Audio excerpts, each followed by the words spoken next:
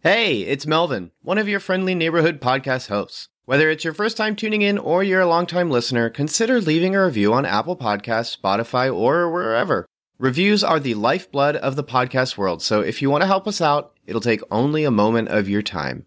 Otherwise, we hope you enjoy the show.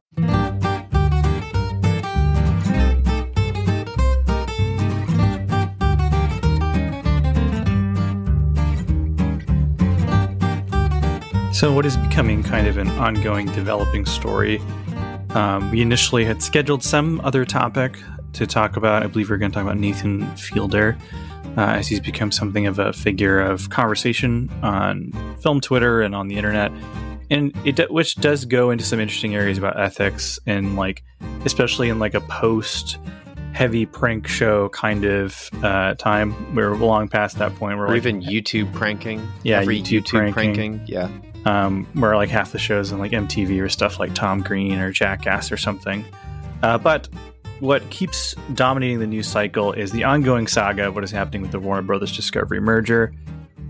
We're used to sort of mergers being kind of bad for everyone. Every time Warner Brothers specifically is merged with anyone, it has caused lots and lots of people to get laid off. It's caused businesses to close. Famously, a merger is what killed WCW. But what is interesting is the first kind of major merger in the streaming era, where we've seen that kind of same ruthless decision making imposed upon what was kind of considered a more consumer friendly product like streaming. Where when Disney acquired Fox, while it was sad to see people lose their jobs and that sort of thing, there was this underlying promise of don't worry, we're going to put all the X-Men movies on Disney Plus, whatever. Here we're seeing kind of the opposite, where initially there was a bunch of products that got canceled. I believe we did talk about what happened with Batgirl and the Scoob sequel. However, recently there was another major move, which has made a lot of people upset, angry, and genuinely sad. And I think that's kind of what's interesting here, is that there's a genuine outpouring and grieving. Well, I was just going to ask, what have you heard about the most recent development as far as this goes? I texted you. I saw a photo of the artist who the creator of Uncle Grandpa, and he drew a comic photo of the character Uncle Grandpa holding a gun in his mouth. and I was like, what? It's interesting the way people find out about news now. It's you'll find out about a major story because someone will post a picture of an anime character crying. It's me hearing about the news. Everyone's just wait, what's going on? Yeah, and then it's the Twin Towers just fell or something. Yeah. It's why are we posting anime GIFs of characters crying for that? It's a little strange, but that's isn't that kind of the straight, we've gone from writing long impassioned letters to your friends that you've known in the past to posting an emoji, crying emoji, so sad to hear that Aunt Hush is dead, crying emoji. It's just really weird. They'll post the gif of the guy hitting all the kids at the barbecue, and it'd be Zaslav to animated shows. Oh, yeah, and that's how he processes. He starts slapping all the other people. Yeah. Everyone walks up, hey, what are you doing? Yeah. Yeah, but I mean, there's not about to start a tangent about how communication changes depending on format, but it's that I saw that, and I start learning of a bunch of animated shows were taken off, and I don't know, I think I was texting you this, and it was just the most confounding thing to hear that a bunch of animated shows were taken off of HBO Max that weren't available anywhere else. They were HBO Max originals. And as far as I know, they weren't even rentable on Vudu. So we talked about this in the Batgirl thing, but the 6 movies, including Moonshot and such and whatever, you could go and rent them on Vudu and other stuff. And they've even tweeted that, but it's still not the same. And especially a bummer because an American Pickle, I think of pretty more. When I say frequently, I just want to make clear that doesn't mean I'm thinking about it daily. American Pickle is not my favorite, but it's what's on your mind today, Melvin? The same thing every day. Seth Rogen's original film, American Pickle, plural Seth Rogen's. Yeah, but when I say I think about it frequently, it's I'm thinking about it more than I was about to say Morbius, but I guess that's forced to be reminded. there are plenty of movies I've seen, hundreds of movies I've seen that I do not think about at all for years. And then I go, oh, that's right. And like that American Pickle comes up in my thoughts because it's like, it was a funny movie. The Wonka movies being written by the same guy, whatever.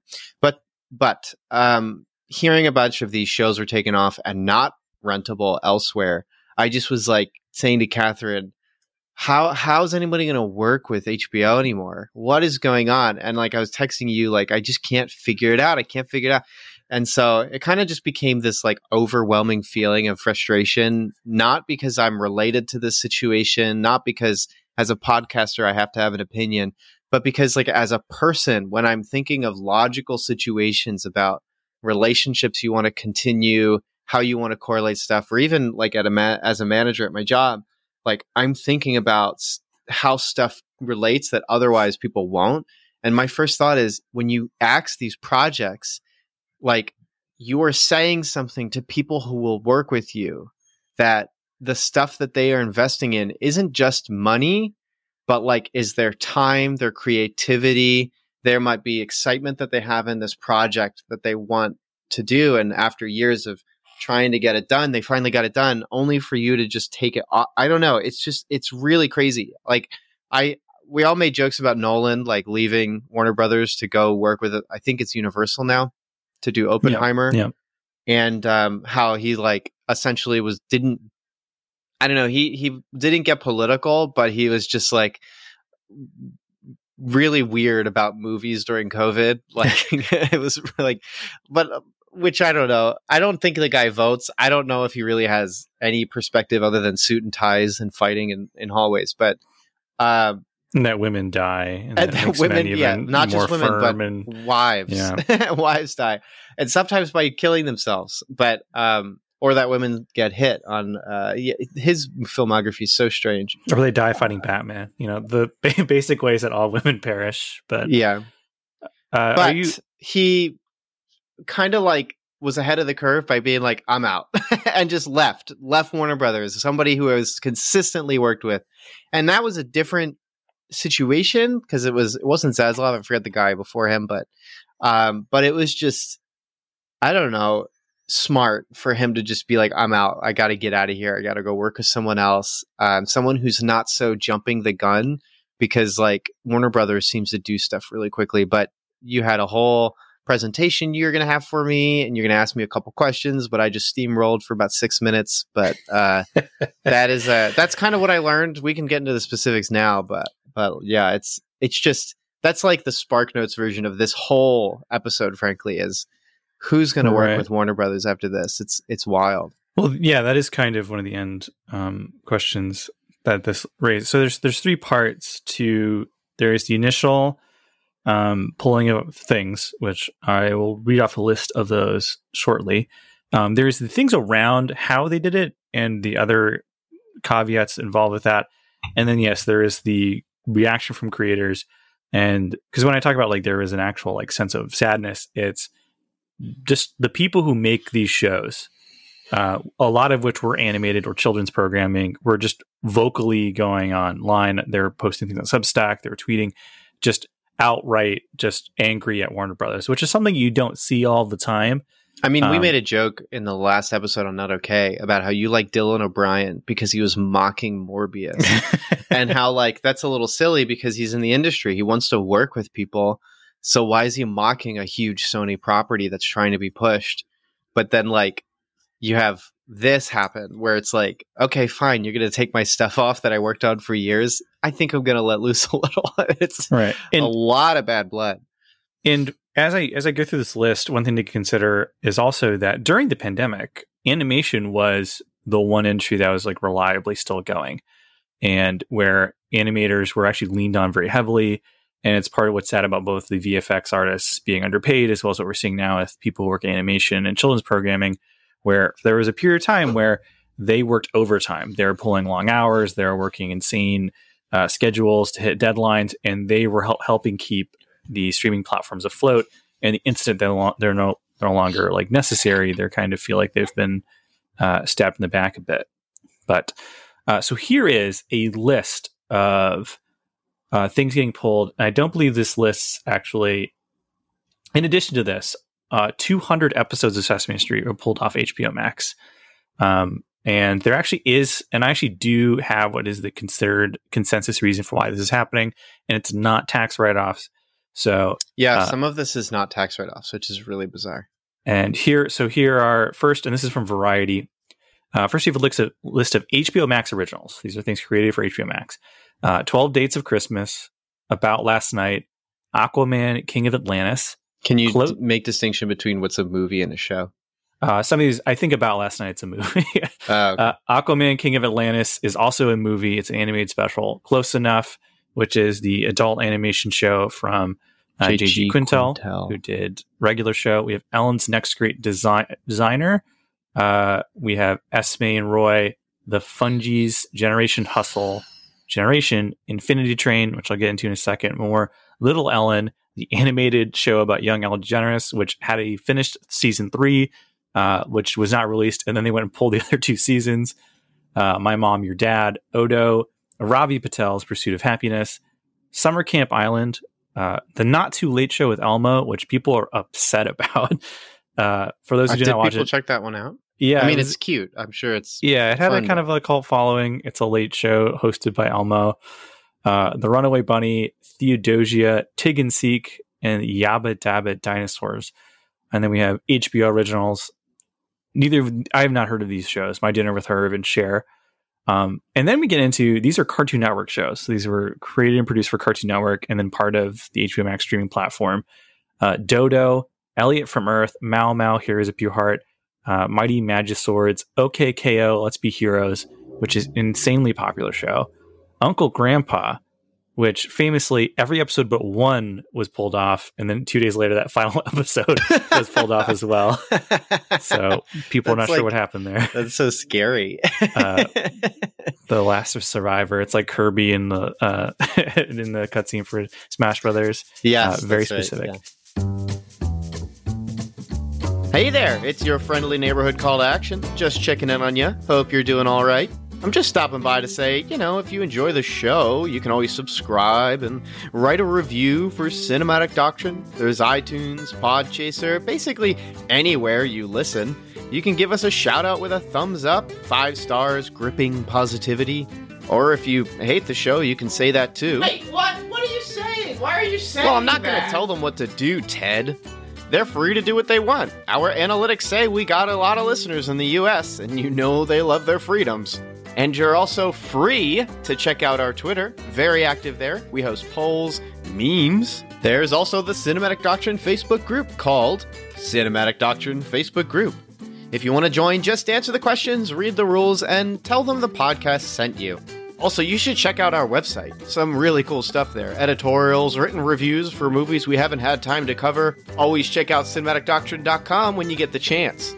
Oh, Ted also told me I shouldn't forget to mention the Patreon. Something about you can support us or something? Wait, Ted, I thought this was like a hobby thing. You want me to expand Cinematic Doctrine? You know this already. Right. Yeah, I forgot. I'm the one who put all this together. Yeah, Cinematic Doctrine has a Patreon. For as little as $3 a month, you can gain access to early uncut episodes of the podcast. Oh, and did I mention, you get to tell us what to do. That's right, each month you get to vote on a movie we discuss on the show. Anyways, I gotta run, so I'll see you guys later.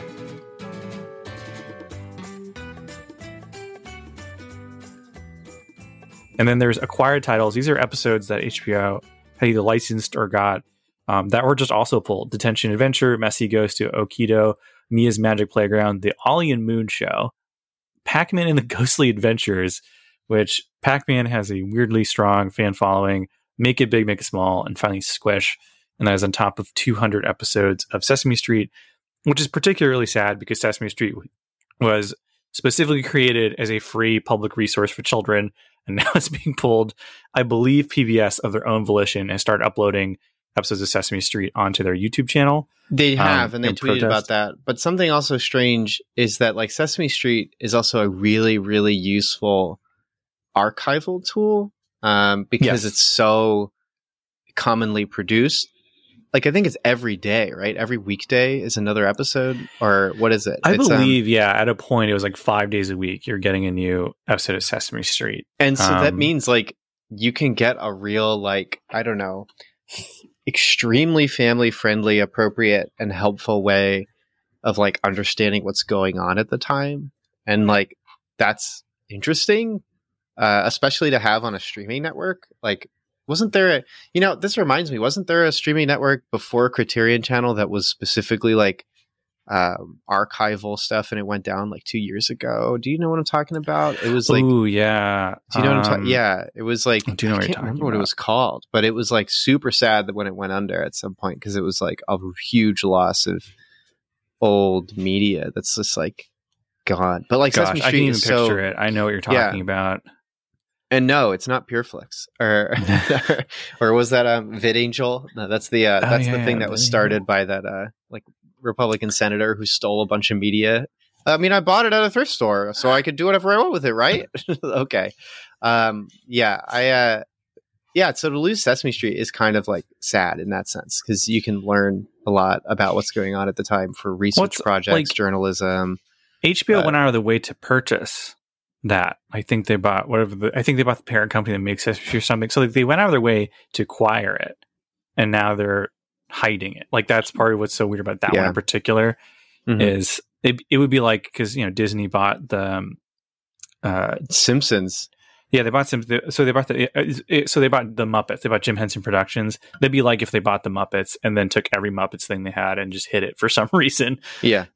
Which is weird, because they're the people not doing this, and that's what they're famous for. So all the fears we had about Disney are being magnified by HBO. So part of what makes this so peculiar is there's two things. First, with a lot of these shows, not only did they pull them from the streaming service, but they also deleted all promotional material for it.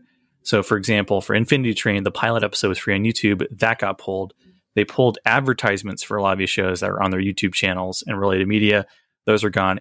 And they've ceased to sell the physical media releases of some of these shows. So wow, okay. That's weird. So, yeah, some people were actually rushing out to buy DVDs. You thought PT was bad. This is crazy. It's like that blown up, where, like, so initially only, like, seasons 1 and 2 of Infinity Train, just as an example, were for sale on Amazon. Now they are only for sale via third parties who have used copies. And people are not sure why it's happening. And so what's particularly weird, as like the creator of OKKO and stuff were tweeting about, none of them were told about this. Some of them were told, like their agents were told, that they would be given like a notice, like there's a high likelihood these shows are going to get deleted or pulled or whatever. But we'll let you know so you have time to announce it to fans and stuff. And then they just did this all anyway without telling anyone. So there was, for the day this was happening, there was tons of tweets and stuff where you'd see like a Variety or Deadline or Discussing Film would be posting a tweet like, this show's been pulled. And you'd see like people who worked on those shows replying to those tweets going, well, that's that's sad.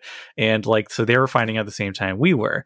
And so like you had moments where some of these people were online asking their fans to download anything they could find for like promotional material, commercials, because they themselves are worried that some of the stuff would just get lost. Yeah, I was just going to ask, are there like now like, so archivists, are they like internet archivists, are they going nuts? Like, all right, well, let's go to the HBO catalog and just pirate everything on there just in case. Some people are actively like doing that, where there's specifically like I'm not going to see who it is, but there's some people on Twitter that were uploading Google Drives of these shows that are being downloaded, saying, hey, if you want it, I just have it. And the creators of some of these shows were retweeting them, which is kind of unprecedented in a way. And so like everyone's turned into the Grateful Dead, where the Grateful Dead's just like, yeah, pirate our music, who cares? Yeah. If you got like bootlegs of our like 78, 79 concert, just share those around. And to be clear, each of these shows is in its own unique position as far as availability right now. Some of these shows are available on Vudu, some you can buy on YouTube legally, some are still available on Amazon Prime Video. But what's weird is, because of everything about how this has been handled, no one knows for sure how long and what capacity, or is it going to be a situation where like only a couple seasons are available, and so on and so forth. But if you're wondering why this is happening, because I'm sure, because with the Batgirl and stuff, and that was all tax write-offs, because there is a tax loophole that actually expires, I think, at the end of August. where they crunched the numbers and they decided that it was cheaper and they make more money just by canning these shows. That is not the case with all these shows. These shows, and in a few cases movies, were either have existed for a long time or they are just been available. So why is this happening? So the running theory is because of the way the pay structures work in most of these shows, especially animation, where animators, writers, creators, all these people, a good portion of how they are paid is actually through back end royalties and revenue and getting they'll get checks in the mail every once in a while because of their show was streamed this many times or they sold this many DVDs. And so Zaslav crunched the numbers and decided that these shows some of them are popular. A lot of them are not very popular, if we're being honest. So he just said, okay, these shows are just getting canned. We're pulling them because we just don't want to pay people the royalties that they rightfully are owed from people still consuming the thing they worked on. Which, from my understanding, royalties is weird for streaming. Like, part of why Netflix has so much content is that because there's no royalties for streaming, or at the time, actors just needed projects all the time because they couldn't just sit back on royalties like old television, like stuff like that. So to hear that like a streamer was giving royalties in some capacity and then is just like, I'm just going to take this off. I'm not an expert in how residuals work for these sorts of things, but that is, So I'm not sure, what the metric is for something streaming. Yeah. But I don't know if Netflix does it now or I don't know, but it's weird. It's weird. It's weird because officially HBO is going and saying oh, these shows are it's because they're underperforming. That's what they're saying. But as other people point out, there's tons of extremely obscure things still on HBO. And someone actually went through and listed a bunch of random movies. Is Xavier Renegade Angel still on HBO? I think it is. I'm the only person who watched that this year. Well, no one else has watched that this year. That's more well known. Some people are going through and they have obscure old monster movies from the 70s and 80s on there. They have stuff that no one's watching. So really, Peacock's entire catalog is super. See, also everything in Peacock that's not stuff. A famous sitcom.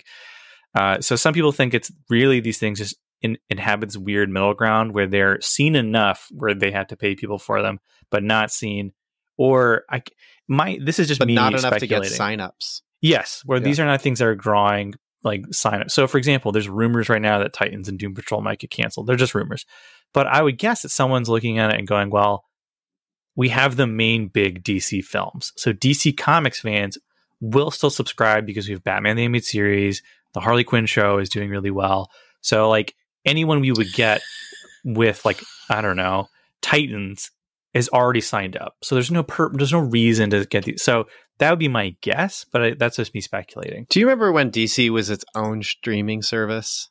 It was a relatively cheap and nice service. It was $6, $5, $4, and you got both.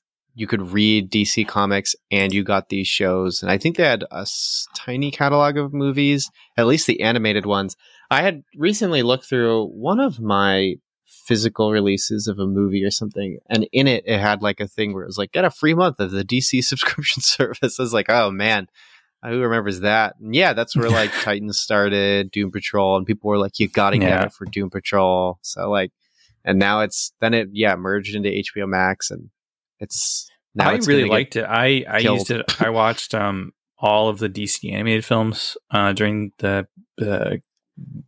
big part of the pandemic. Well, I actually feel like it's one of those things that streaming is missing out on. Netflix has a gaming thing, if you didn't know this, where you get some apps if you have their Netflix. If you get the Netflix app on your phone and you're linked up to it, you can download some game apps. So the Stranger Things games that are available on there, you can get whatever. But no one uses it. But I always thought it'd be kind of interesting. What if you had multimedia stuff comic books, the Stranger Things novels? What if you just had them in the app? I'm shocked that it's so silly not to include it, right? Yeah, I'm just shocked that someone like Microsoft or Sony, who have gaming libraries, don't team up with a streamer or something. Well, they don't really need to. Just on that, Game Pass. If you have Game Pass, $15 a month, and you have it on your phone, you can just live stream games using your touchscreen. Sure, but I mean, this is totally off topic, but I'm thinking like, for example, like, so Sony, they've teamed up with a particular streaming service. I don't remember who it was, but they could do a thing where Sony's doing stuff with Netflix, so movies from Sony will end up there. Okay. Uncharted is one reason. So like they could do a thing where on your PS4 or PS5, if you have the Netflix app, you get a bonus, some like skin for like the Spider-Man game or something. Oh yeah, totally. Like I kind of like when if you get this cell phone service, you get Hulu or something. I don't know why they haven't quite done something or like have that, or like have additional bonus like games, or like, you know what, bring back, I don't know if like back in the day when a new movie or cartoon would come out on CartoonNetwork.com or Nickelodeon.com, they'd have a new Flash game, and that should just be a regular thing. They were super fun. The Kids Next Door, Codename Kids Next Door ones were fun.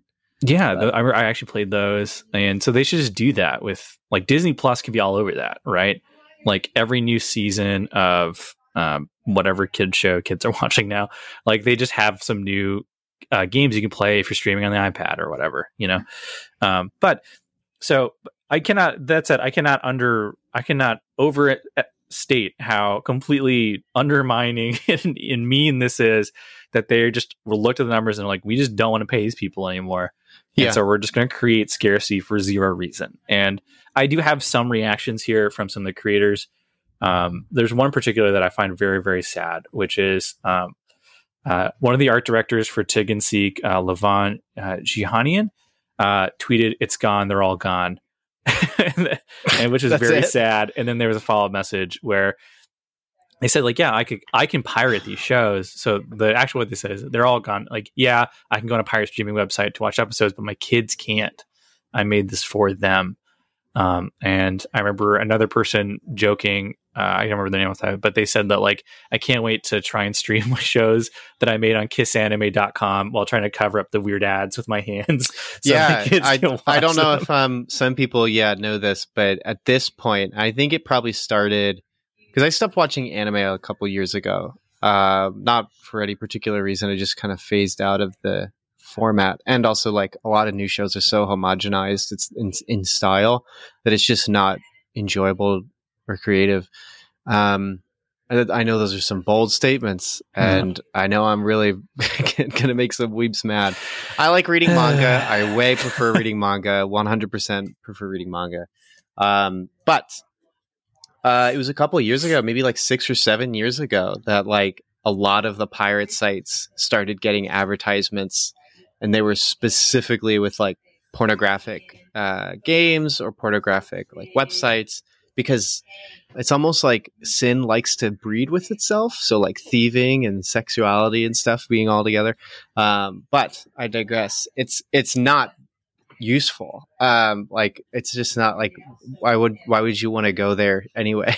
But I don't want to like what if like all these movies I own was just like, I want to watch Candyman and I have to go to some like pirating site with just pornography everywhere so I can watch a movie about like the Black Condition or something. like it's just kind of like, it just ruins a lot of the experience. Yeah. I always thought though, like if you worked on well, I know some places this is the case where if you work on a project, you sometimes get, if you're high enough on the project, like a director, you get like a special cut or a special reel that's like yours of the project.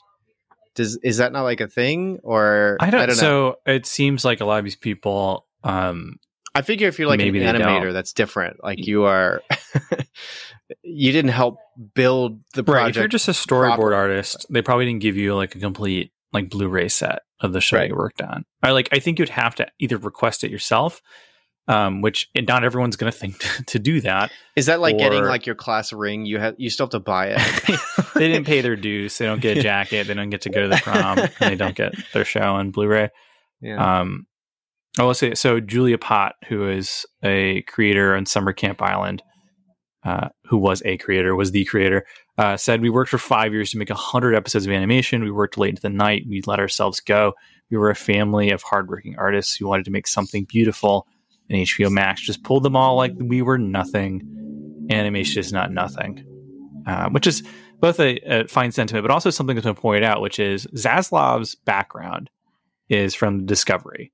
he was somebody but not who worked... just Discovery. It was reality television. Yes, the literal scum of like... He's the Honey Boo Boo guy. He's the person who looked at the numbers. These reality shows were far more popular than the actual History Channel or Discovery Channel stuff.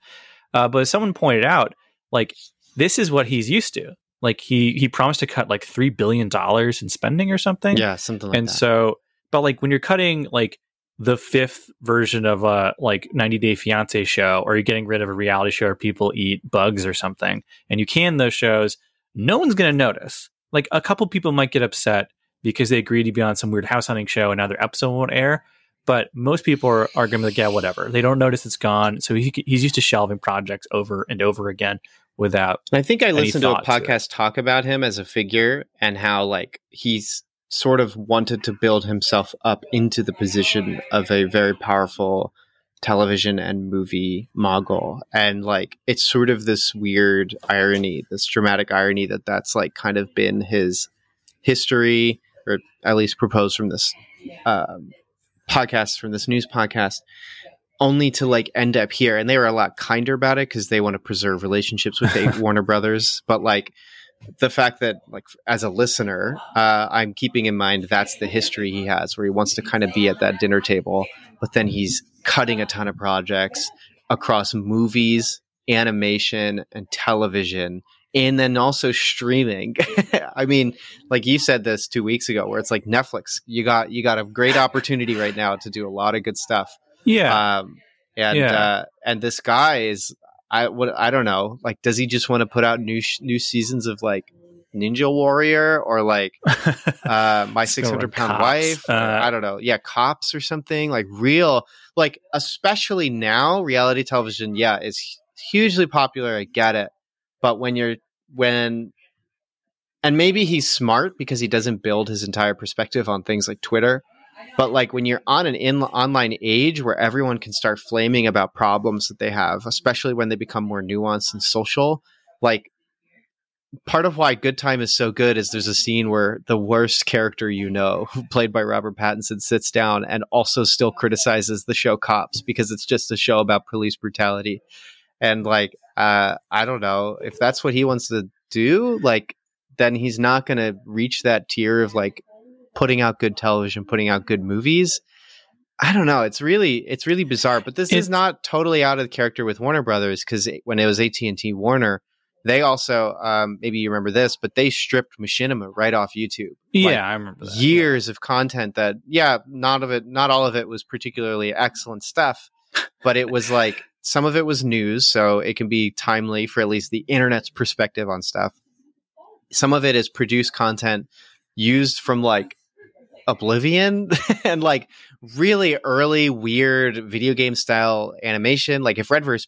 Blue didn't go off and become its own thing, like you could figure that would have been wiped. Yeah, for perspective, Red vs. Blue is considered a high watermark in this particular genre. Yeah. But like it's still interesting and cool. Like, and like to lose out on that is very bizarre. But again, not without precedent with this particular company. I'm curious though if there's any other company that's quite like done this, that's like done something this radically anti-archival or anti-historical in terms of entertainment, but I don't know. Maybe, but I think like this is the danger. Wait, when was the fire was it the 1920s, 1918? Yeah, where 80% of all films ever made were destroyed. We're just destroyed. Even to this day. This is the digital version of that.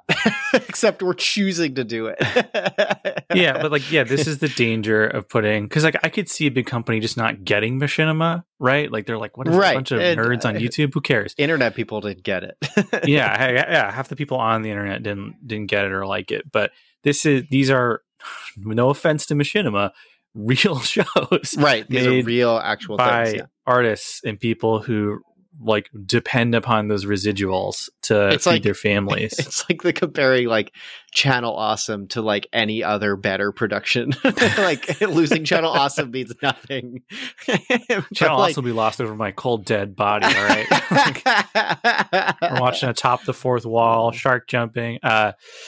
Oh man, that was a big part of my life that Really? I'm so sorry. I watched a ton of it's weird because it's like when I think about Channel Awesome, I'm thinking about I watched a lot of Lindsay Ellis' stuff. I watched a lot of Film Brain. I watched her post Awesome, but yeah, Rap Critic. But I never watched Angry Joe or no, me neither. or anything, the weird big creators that were popular. I was never really into. If they're big and they're yelling, then I don't care. They can Zaslav, cancel them, get them off the internet. But yeah, but even that stuff, there's a level where that's lost, and it's kind of some of that stuff's lost. There's some spoony videos that are lost forever, for example, and that is kind of sad. But I should have the permission to point and laugh at something without it being removed from the internet.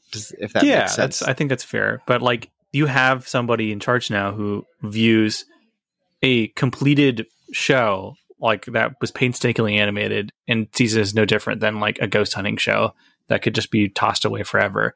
And that's very, very scary. And that's so part of why there's probably someone listening who's well, if most of these shows are still available somewhere, somehow, what's the big deal? Well, the big deal is you have set a tone and precedent for how he's going to act in the future, where you have art. This is art. I know sometimes we can bicker and argue about what is and is not art, but I think we can definitively say that television shows that people have made are definitely art. They definitely have value, and specifically seeing the reaction of people who worked very hard on these shows who don't own them necessarily. HBO, Warner Brothers Discovery, owns them, and now they're sort of beholden to this company that is completely unpredictable, and it's unknown how they'll react or whether they will care enough to archive or save half of this stuff. And after we just agreed HBO was probably the one that would become the best streamer. It's so weird. It's very everyone collectively was this is the best one. There's multiple episodes you can go back, and I was extolling the virtues of HBO Max, where it's they have all this great art, they have a great library, they have a great archive. Yeah. And some people will sit there and they'll say well, maybe they're just trying to avoid the problem that a lot of streaming services have, which I think people call the Netflix problem. Where of oversaturation and too much content. It's oversaturated, and now people can't find anything. It's so categorized well. It's the best categorization I've ever seen. HBO Max was so easy to navigate, and one of my favorite things even about Peacock is that they have whenever there's a movie coming out that someone's on, they'll have someone from the movie come in and make a curated list from their catalog that they're hey, here's some movies we like, but it's Peacock, so it ends up being bottom of the barrel, whatever they could find that they liked that's either on their shelf or they watched and they go, oh yeah, I like that movie, put it in. HBO Max actually has a catalog, so when they had Taika Waititi come on for, I forget what movie came out at the time, but they had him come in to pick movies that were influential or important to him. It was from stuff back to 1950s to now, and it was really good stuff. That's what I watched Stalker again a couple months ago, and so it was something I like from Peacock made better at HBO, and then HBO has its categories that are so much more easier. It's just crazy, dude. The more we're gonna catch fire by the time we get to the end, because it's just the more you think about it, the more you're does Zaslav what does he do in his spare time? Does he just he just goes to libraries and sets them on fire? So there is now a running joke where people go hey, I was just sitting at home and a guy in an HBO Max t-shirt just came in and stole all my Blu-rays. Is this happening to anyone else? Where it's I wonder if the money he's saving is worth the PR disaster this is. Where right, yes, everyone now knows them as the company that hates TV shows and movies. Yes, yeah, and artists are swearing. And it's off HBO, them. Right? The home box office, the thing that pioneered that television can be a bit more. And only to be actually television's just Ghost Hunters, which, hey, I like Ghost Adventures. I realize this is my fault because months ago I was where can I watch Ghost Adventures? Discovery Plus? I'll never get that. And then when I heard the merger was happening, I was oh, finally, Discovery will be part of HBO Max. I can watch Ghost Adventures. All of my dreams are about to come true, all of this. But I'm sorry, Uncle Grandpa, you have to go. And I don't like Uncle Grandpa, for the record. I watched it. It's not for me, but it should be available to those who do like the show. And there's a cynical part of them. I really think it's either you become better at curating or you have to preserve what you've already created. Because maybe, what if it turns out Uncle Grandpa really is terrible and nobody likes it? I'm just positing. I'm not saying this is true. Well, you still contractually chose to work with these people, keep it on your streaming service and be better at curating future content later on. Because then when someone wants to work with you, they can at least see like, well, even if my show sucks, it's still there. I don't know. That's important. That's really important to keep around. And I don't know. He's just not doing that. It's really weird. Like some of these shows could be really great. I haven't watched them because I watch movies, not shows. But how's anyone going to know now that they're not there? Or who's going to want to work with them anyway? Like, that's why I brought up Nolan. Like, Nolan does great stuff. And it barely took anything for him to step away. It was a little bit of like a baby move, kind of got some good criticism. But like, this is just so much more different and dangerous and not worthwhile. And like, Sony has a terrible catalog of movies. Like when a couple of months ago, we scrolled through them and I was like, man, they got only Once Upon a Time in Hollywood. And that's definitely not because of them.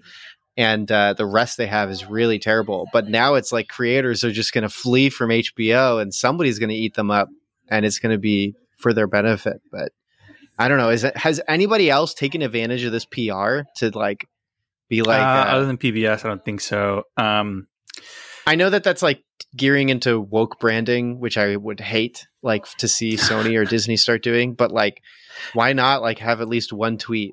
Like, this is what was 2 episodes ago. This is just me bringing up all old stuff. But I was like, what's Bob Iger think about some of this stuff? Like, it's probably just counting his Marvel money. Just like, man. Because Bob Iger was just like, his last thing was building Disney Plus. And he pretty much left it perfect. He was like, we got to just perpetually have one new episode of a Marvel or Star Wars come out. That's all you have to do. And people will stick around.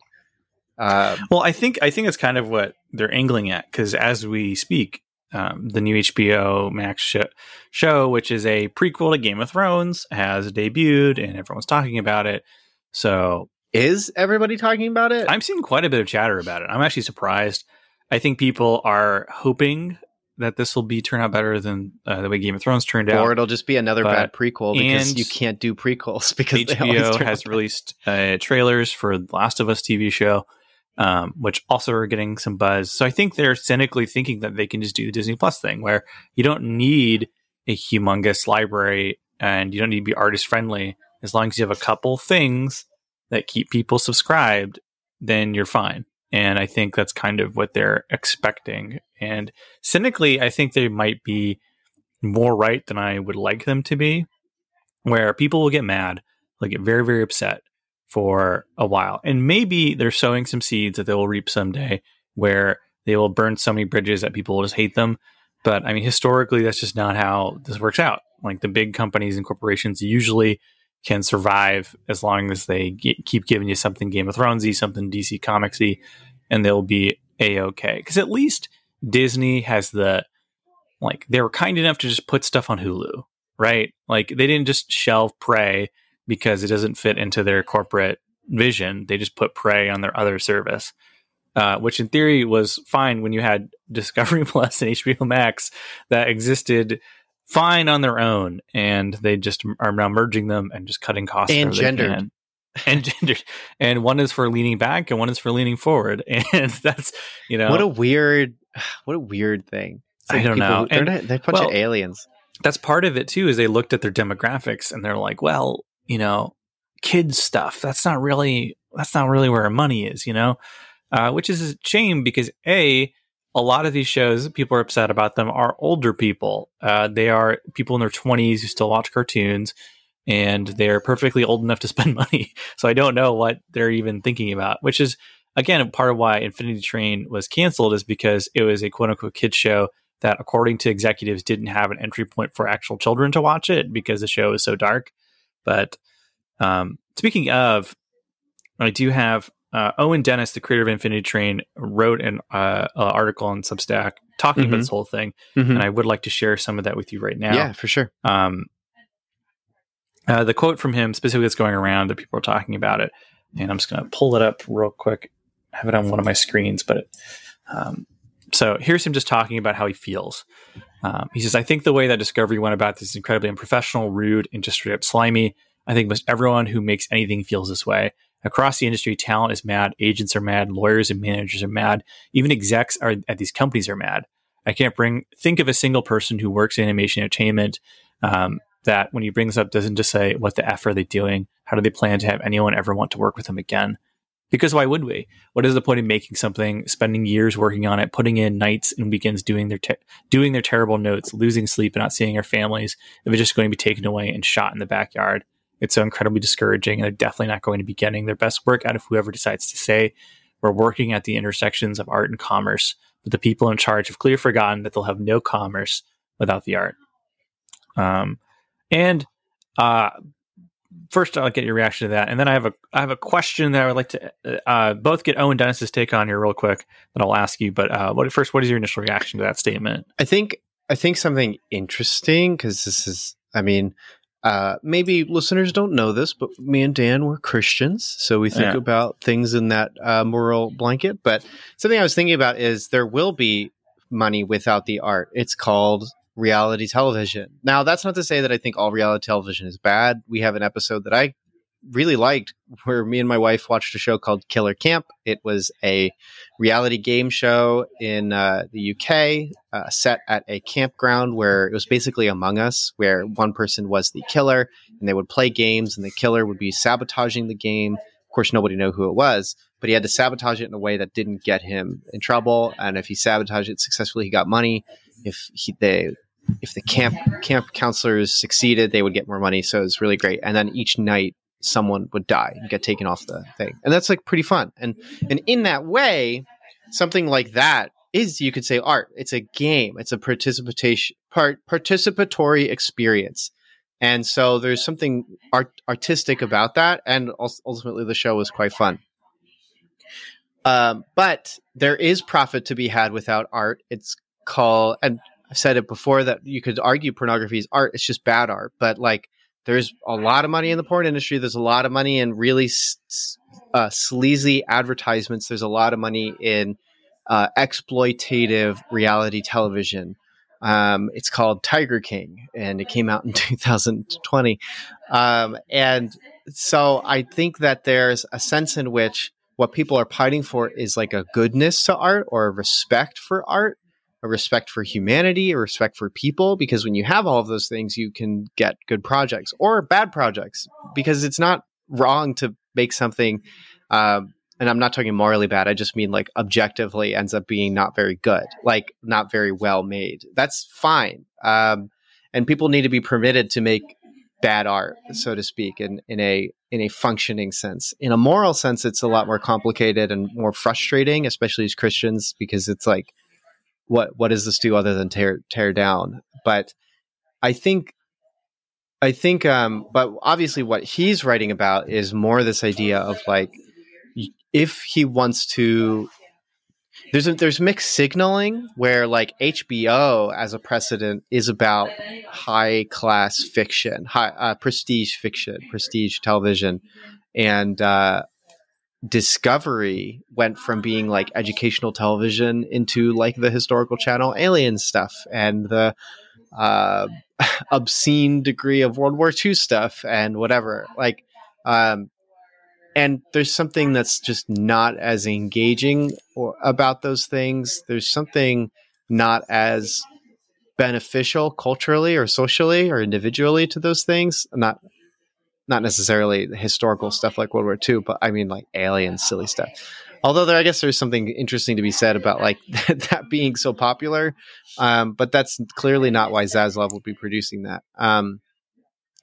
But when it comes to like fiction or like valuable stuff like that, he's right. Like there's not going to be money made in this, because what are you going to get? Like the dregs of the Quibi shows or something? Like you're going to get real baseline, weak stuff, or you're going to get people who are just desperate to work with you, or you're going to get people who didn't know what you did in the year of 2022 when you canceled a bunch of shows and continued your precedent of eliminating content that is already produced.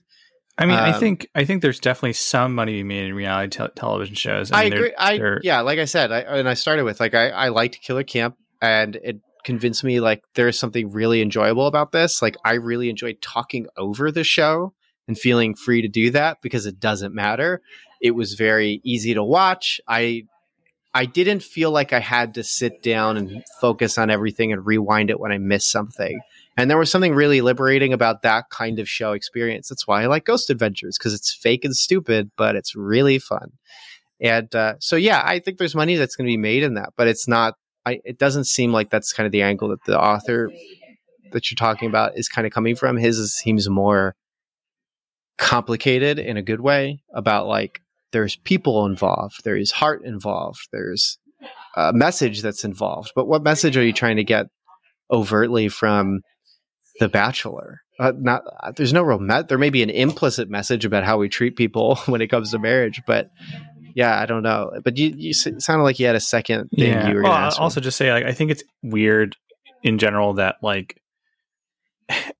if this was the way to go, Discovery Plus would have already been the most subscribed to like streaming service. Yeah, that's right. Yeah, why was it? You fixed it. Well, yeah, like it was like I didn't even know it was a thing. To be honest with you, I don't watch reality television.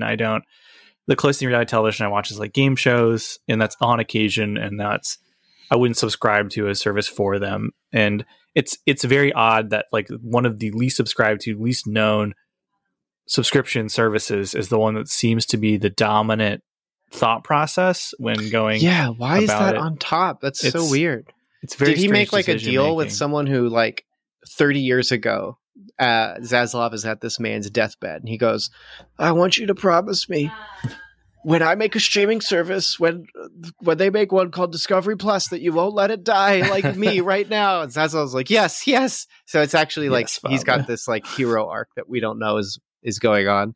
Maybe that's what it is. Because I don't know why else you'd make such stupid decisions. Yeah, maybe like he this. needs to sacrifice a certain amount of television and movies to unlock some ancient evil from a crypt. Is this like Cabin in the Woods? Is this the Cabin in the Woods moment?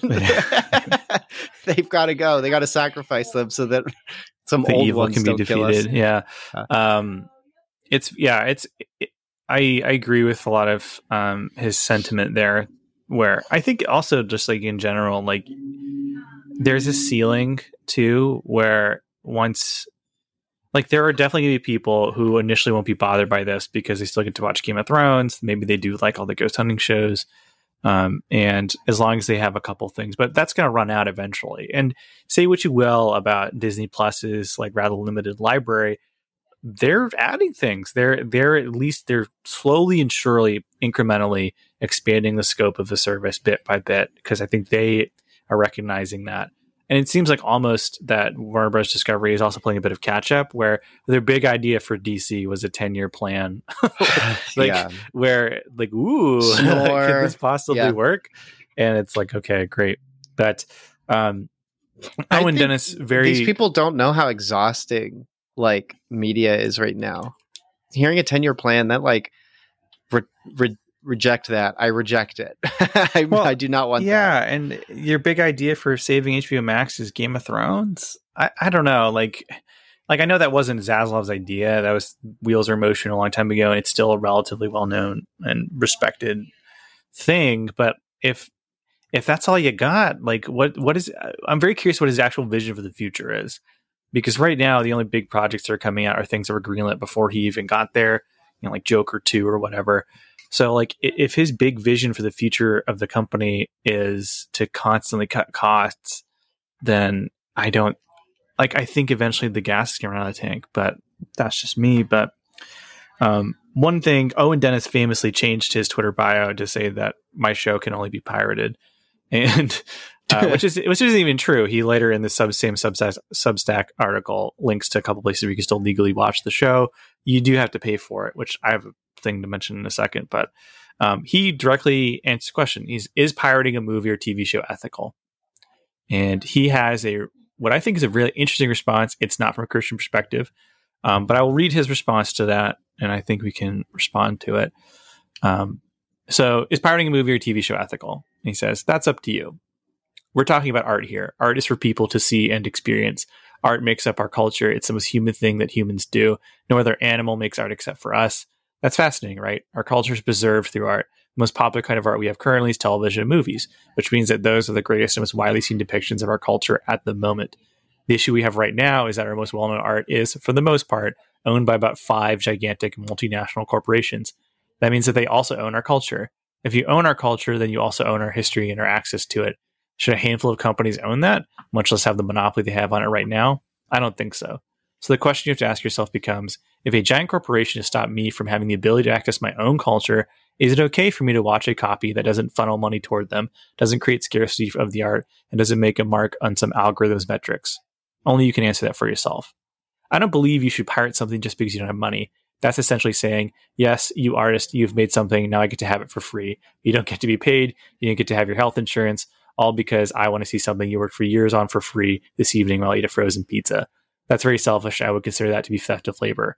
However, if you are no longer given a chance to access to pay for that art, we're now talking about restricting you from seeing and experiencing your own culture and history purely because someone is creating artificial scarcity.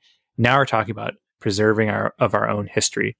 I often own multiple copies of media that I care about, a digital version that I can quickly access on my TV, and a physical pirated copy for myself with no DRM rights attached to it. Basically, I own one for convenience and one for preservation during the apocalypse or the corporate equivalent of an apocalypse. Does this logic hold true of every kind of art in every instance? No, absolutely not. That's why I say this is something for you to choose. Just make sure you're doing it for the right reasons and not just because you feel like paying a couple of dollars to someone who labored to make something isn't worth it. Artists need to pay their rent, artists need healthcare, and artists have a right to share their work in the way they intended. Remember, a percentage of that money does go to them, so just think about what you're doing ethically and don't try to justify it post hoc. Now, I will say that one thing I've thought about is, in these trying economic times, I have a certain amount of money I can spend on entertainment and leisure, and in theory, by giving HBO Max $15 a month, I was thinking like, okay, this means I'll have access to certain things in perpetuity. And now it is a little scummy that something that I previously was in theory paying for access to, now I'll have to pay an additional fee just to see it or just to experience something, especially on this wide scale. Because if you think about the number of things they've pulled that I will then have to then allocate more money to. And I'm saying this as for this entire week, I'm just eating peanut butter and jelly sandwiches because I'm a bit between paychecks at the moment. So I've given this some thought. Now, before I give my own thoughts and feelings on this, first, we are aware that certain films such as Nosferatu only exist now because of piracy.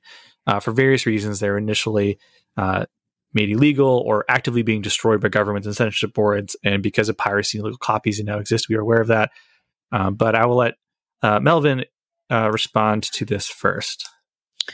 Yeah, so like I don't know if this was going on at the time, but I know YMS, Your Movie Sex from YouTube. What he does is when he gets a physical copy, he has like a series of programs that he can then put the disc into his computer, save the film into a hard drive, and it like removes all the DRM, and then he can have it. And then it also permits him to then use it for when he's editing his videos. He can kind of just have the video somewhere on his, like on one of several hard drives to interact with, manipulate, make stuff. Cause that's, how YouTubers do it. But I do feel that there's an importance in which, render unto Caesar what is Caesar, to the point that Jesus himself says that. So, which, you could say that about any of Scripture because he is the Word, but there's a difference when he himself says it out of his own mouth. And so law is important. And that includes, and in that particular case, it's taxes, which I know for some reason, there's this weird love with libertarianism among Reform Christian circles.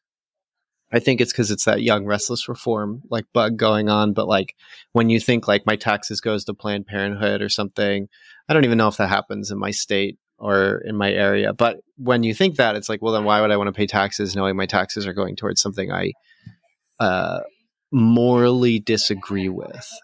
And I do think that there is a sense in which individuals have a right to discern what is good and make decisions about that. But there is a point in which those who lord over you, if they are doing something wrong with your goods or with you have also a right to preserve the self and preserve what's important to you based upon biblical morals. So if the government, this is going to sound really wild, and so just precedent there, but like if the government like literally brought back prima nocta or something, and it was like, oh, your state senator gets to sleep with your wife before you marry her, it's like, yeah, I think I'm going to preserve like the sanctity of the one I love, and I might,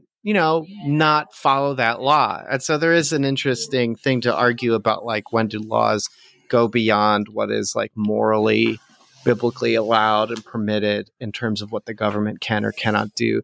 Now, that's weird when you're talking about entertainment media, because entertainment media exhibits art, how you create and build. That's why architecture is so interesting, because it also exhibits what was important to maybe a people group or culture, or what was necessary for them to survive or live. Like when you we just had like crazy heat stuff in like the UK, and like they could not like live because the houses are made to hold heat.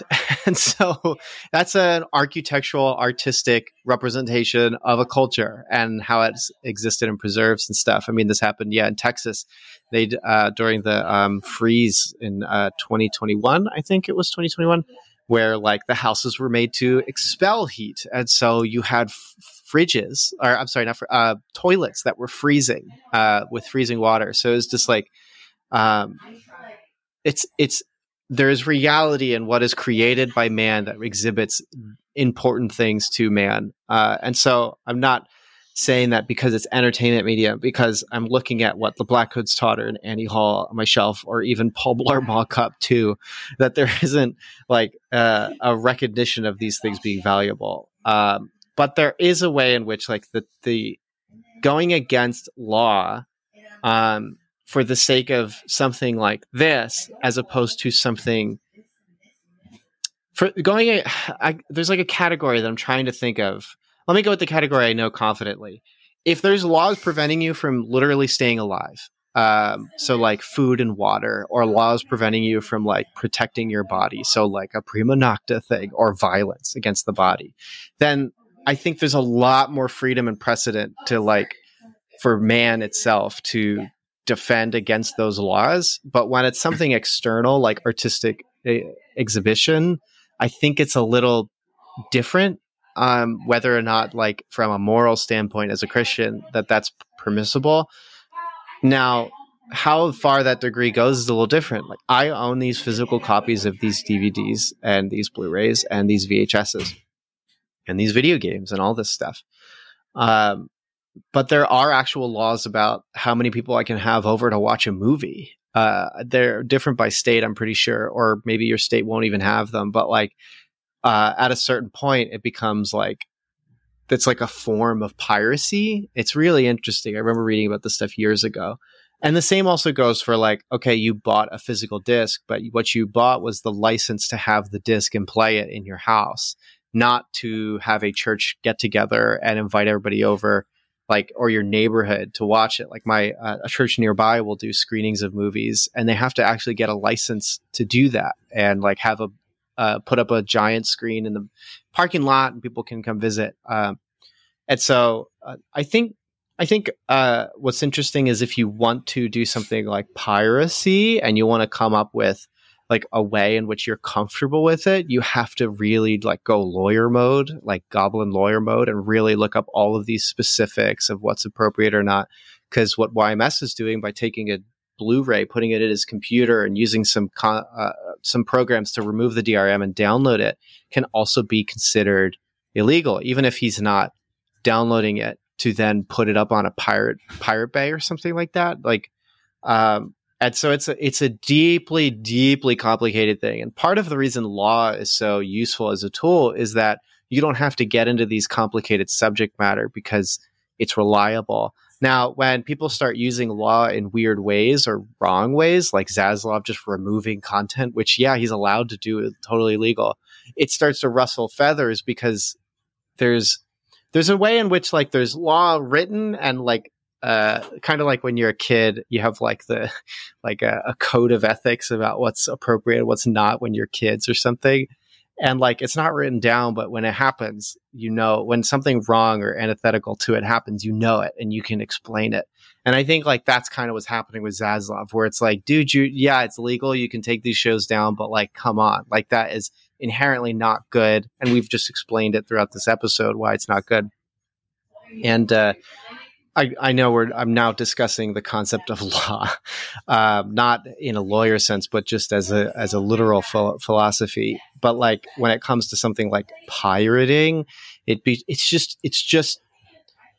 I think I would push his idea a little step further, or at least maybe add an asterisk as like an editor's note to say like, yeah, do the work before you decide this is appropriate. Because people do this all the time with video games, emulation and stuff like that. Like I brought up Halo in the Batgirl episode, where like if you want to play the original version of Halo, it's like basically impossible unless you have like a nearby store that can refurbish an Xbox and then get you the disc and whatever. And I don't know, is the right way to do that to play with the original Xbox controller that has like 50 buttons on it? I don't know. But you could also just emulate it, and like that would be inappropriate and wrong. Like that would be immoral because you're stealing, but maybe not because it's really hard to play the original. But does hard mean that you just get the leeway to pirate it? I don't know.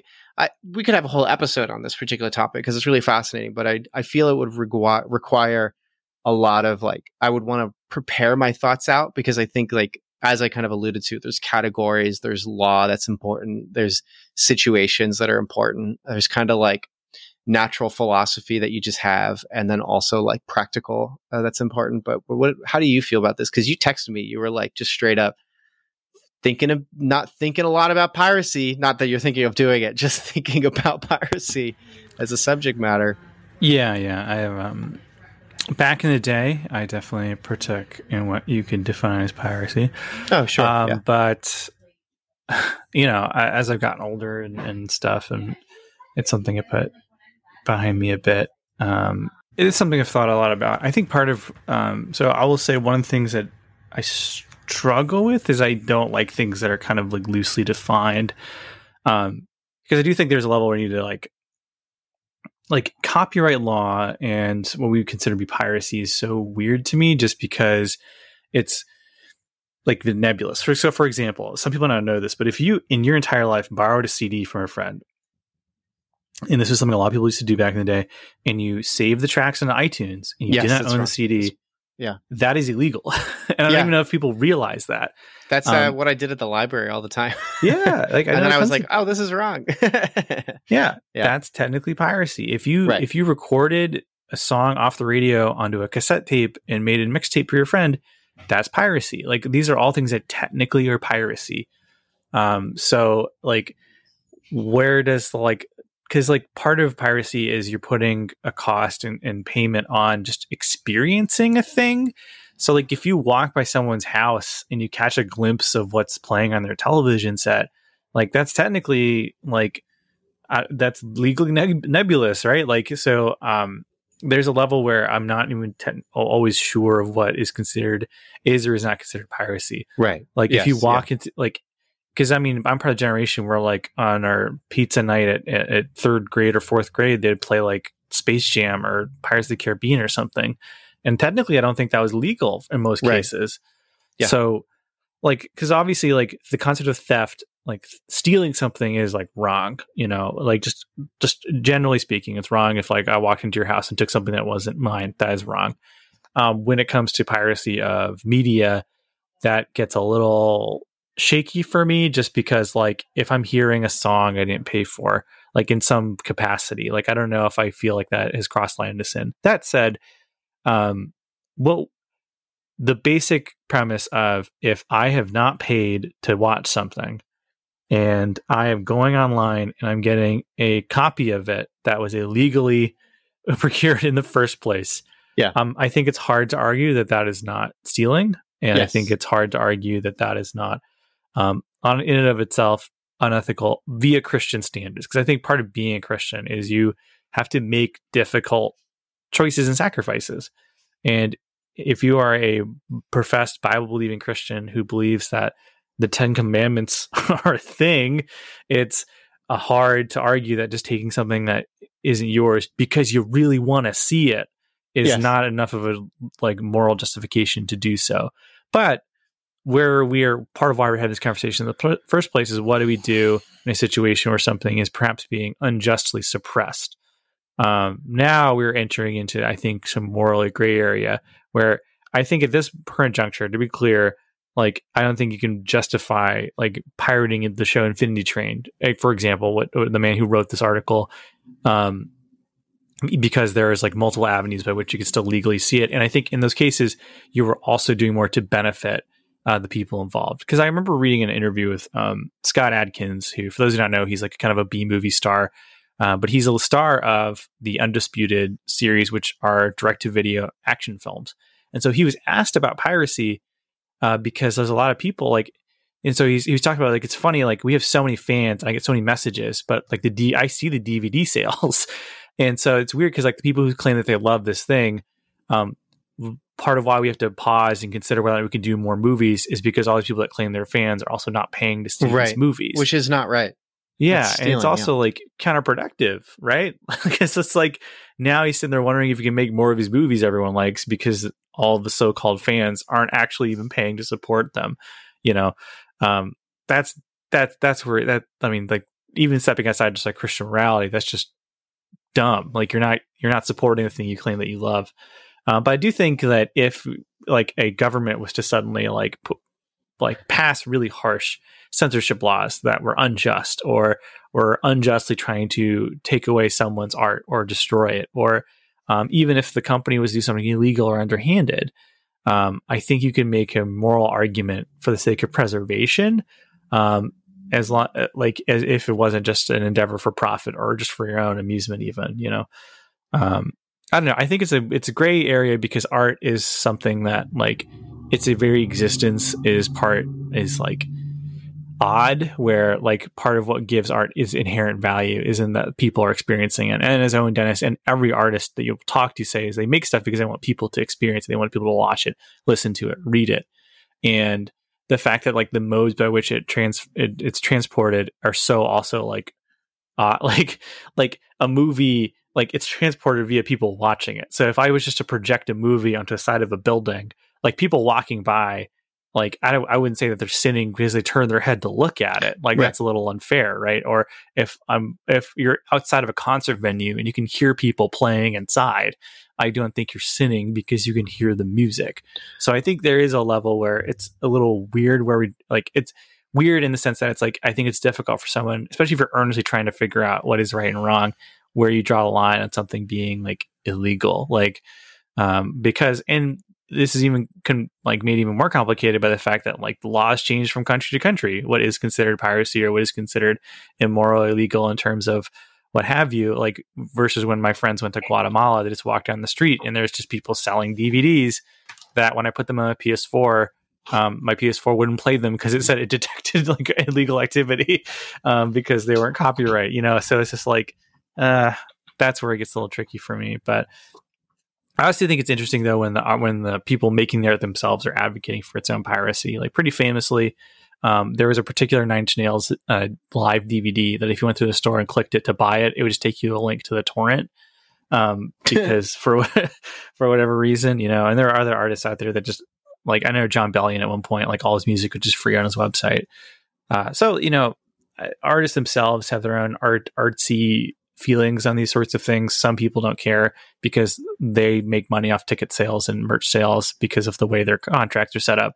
That said, whether or not they get funding for tours and get to make merch is also based on their sales and streams in the first place. So there is a whole ecosystem that you kind of have to play in. But I don't know. It's something I think about quite a bit because it's everyone on their, like, if you ask them, like, do you think it's okay to steal stuff, would tell you, like, most people, especially Christians, would say no.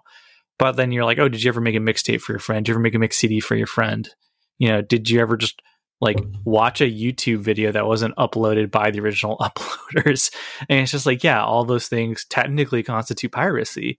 If you scroll TikTok or even the Facebook video live feed thing, you saw freebooted stuff, which means you saw stolen content. There's a 99.9% chance.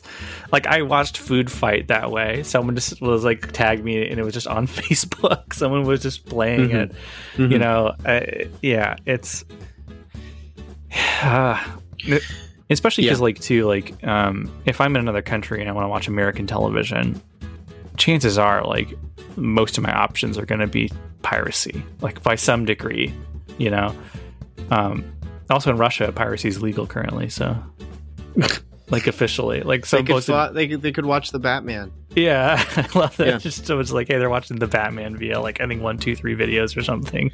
I don't know. It's just been on my mind. I just I thought our listeners would want to hear our takes on it. I don't support piracy in theory, but I recognize that people are going to do it, and I think some people will have interesting justifications for it, and I can see other, because I will say, like, too, like, as somebody who supports missions, I've supported a lot of what someone would consider piracy via, you know, smuggling Bibles into other countries and Christian movies and stuff. So there's precedent. Yeah, there's precedent.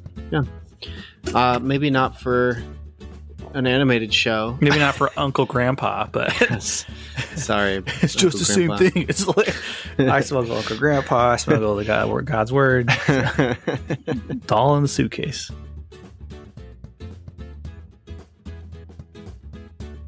Thanks so much for checking out this episode of Cinematic Doctrine. If you enjoyed this episode, consider leaving a review and subscribing to the podcast. And as mentioned before, Cinematic Doctrine has a Patreon. For as little as $3 a month, you're opted into a once-a-month movie poll where you decide a movie we discuss on the podcast. There are other unique benefits that come with supporting the podcast, so be sure to check that out at patreon.com/Cinematic Doctrine.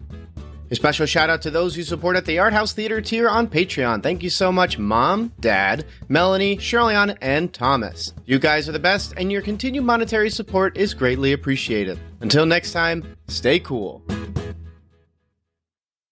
Want some Cinematic Doctrine swag? You're in luck. We've got 3-inch Cinematic Doctrine logo stickers exclusive for Patreon supporters. Perfect for your travel mug or laptop. Head over to patreon.com/Cinematic Doctrine, link in the show notes, and choose the Independent Theater tier. Doing so will net you other perks too. But let's be real, the podcast stickers are the coolest perk. So get yourself some podcast stickers by supporting on Patreon.